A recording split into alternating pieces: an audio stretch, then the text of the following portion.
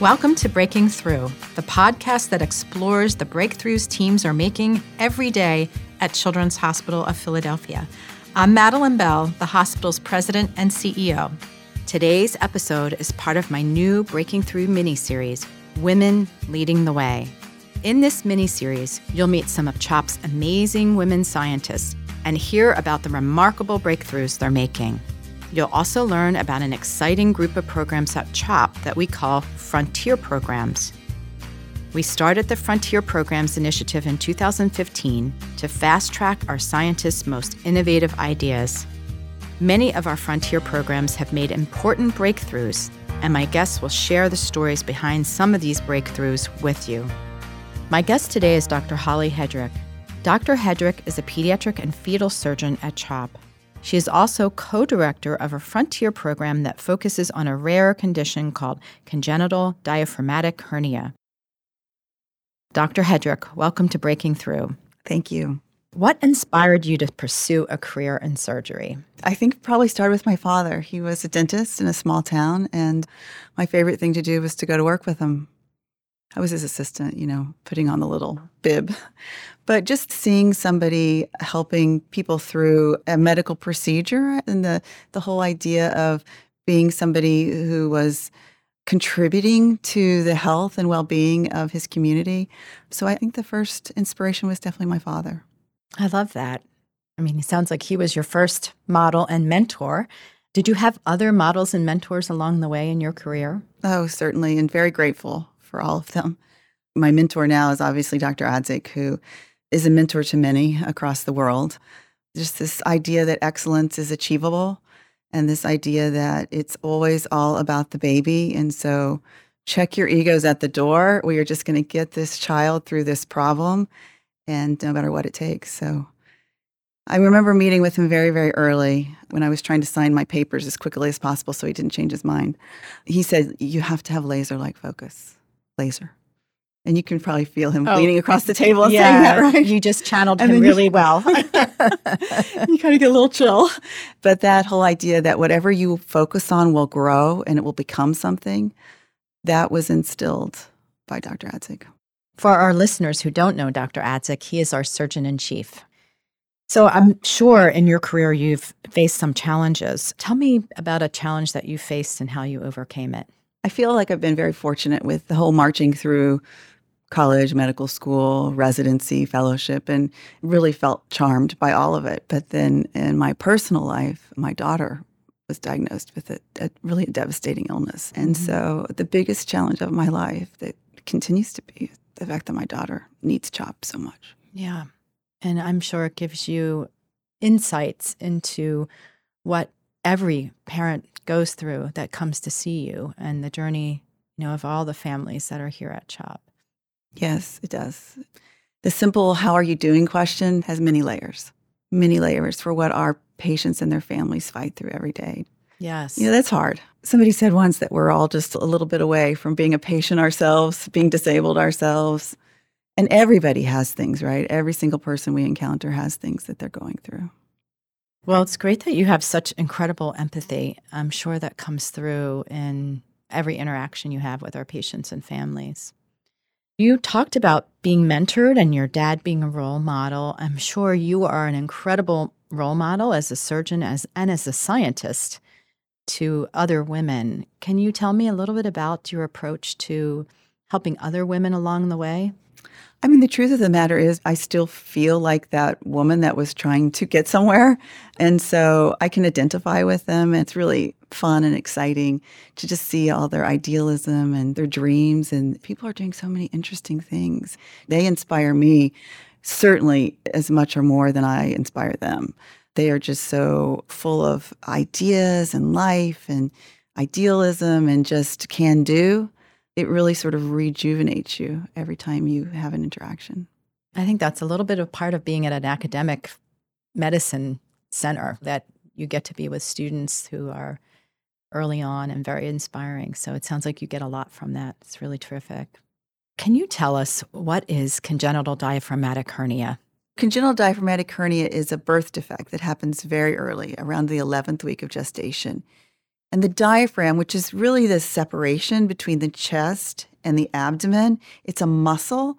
It has a defect in it. And this defect allows things that are supposed to be in the abdomen, like the liver, the spleen, the stomach, the intestines, it allows them to move up into the chest. And that in turn pushes on the lungs, the developing lungs, who don't have a chance. So they're supposed to be going through all these complicated systems of branching and then they're supposed to mature. But instead they have these things that are from the abdomen pushing. And so there can be a profound problem with lung development, which can in turn affect the heart and the heart development. And is this something that's diagnosed before the baby is delivered? Almost always it's diagnosed before the baby's delivered, so we're really fortunate in the Center for Fetal Diagnosis and Treatment.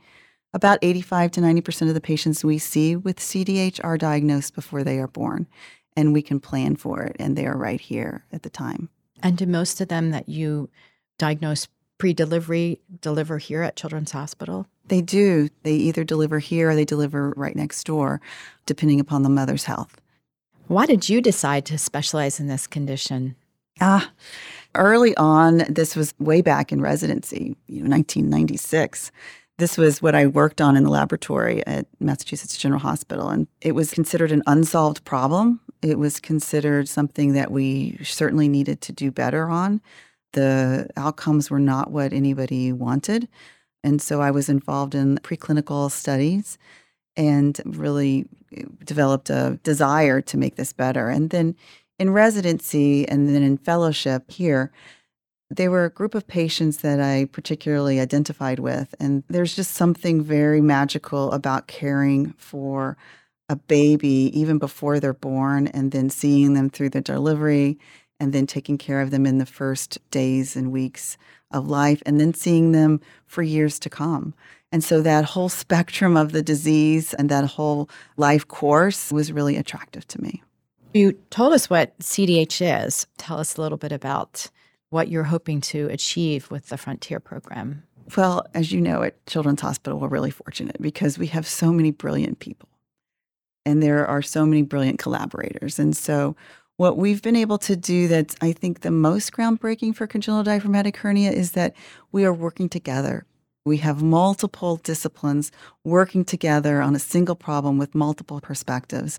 In 2019, we became a Frontier program, and it's really been an accelerator. It's allowed us to reflect and look at the whole system, what we're doing clinically in our clinical program. We've got quality improvement projects in every sphere.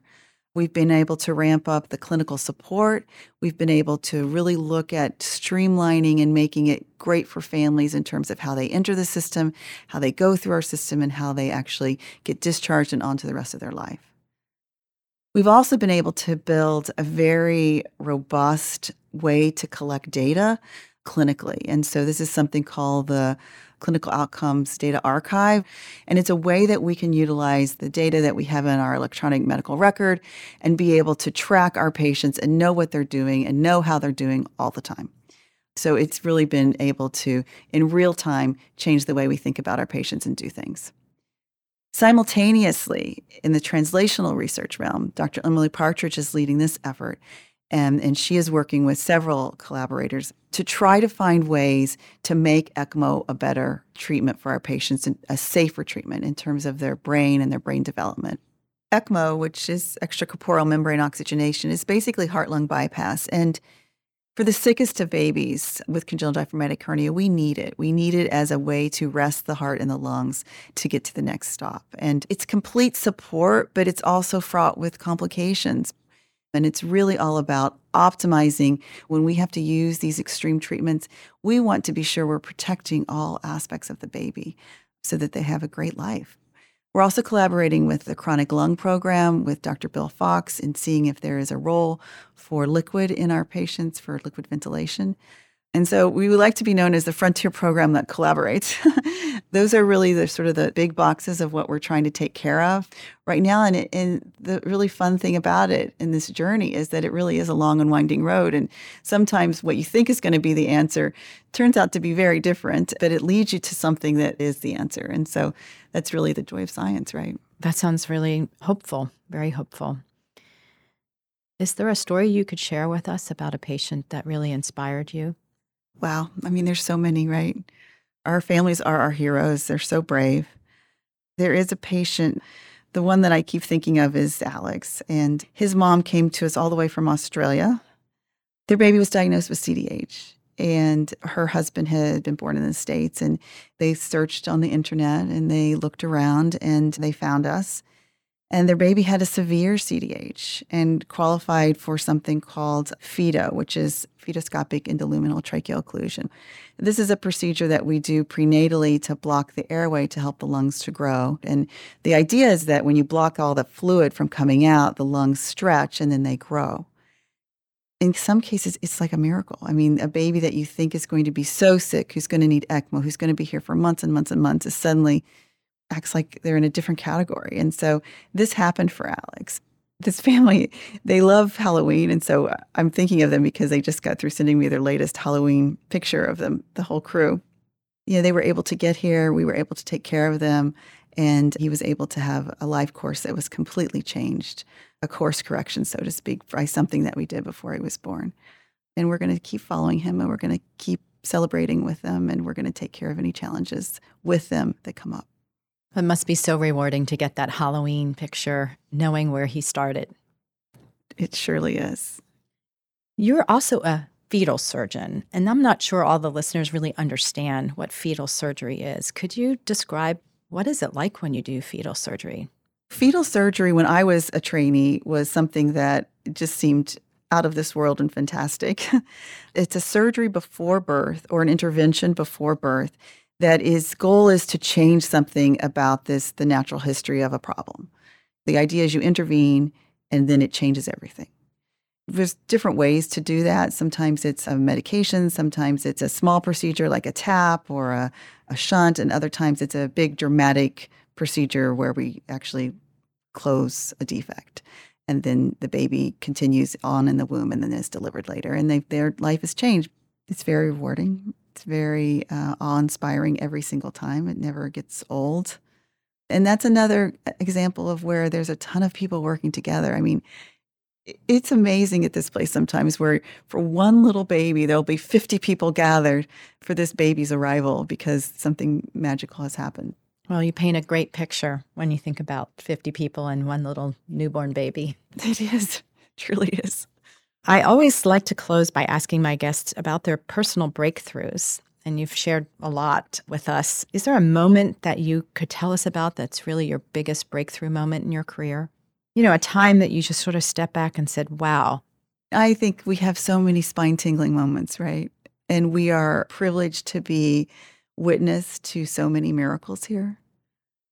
I can really only tell you about the most recent one. Okay. And I don't know that it's such a breakthrough as the separation of conjoined twins is when they're babies and they are born joined and they need a whole bunch of things to happen right in order to be able to undergo a separation. And talk about 50 people. It's 50 people from tons of different specialties overlapping and working together over months to plan this procedure. And it's a lot of expectations. It's a lot of planning. It's a lot of heartache at times. It's a lot of hope. And then at that moment when they are separated and they are then on two different operating room tables, and then when their parents a week later are holding those two babies, that's special. Yeah, it doesn't get better than that. That is certainly a breakthrough. That's all the time we have for today. Dr. Hedrick, thank you so much for joining me. Thank you. To find out how you can be part of tomorrow's breakthroughs at Children's Hospital of Philadelphia, please visit chop.edu/giving. To learn more about how our teams are transforming the future of healthcare, please visit innovation.chop.edu. At CHOP, we make breakthroughs every day. I'm Madeline Bell. Thank you for listening.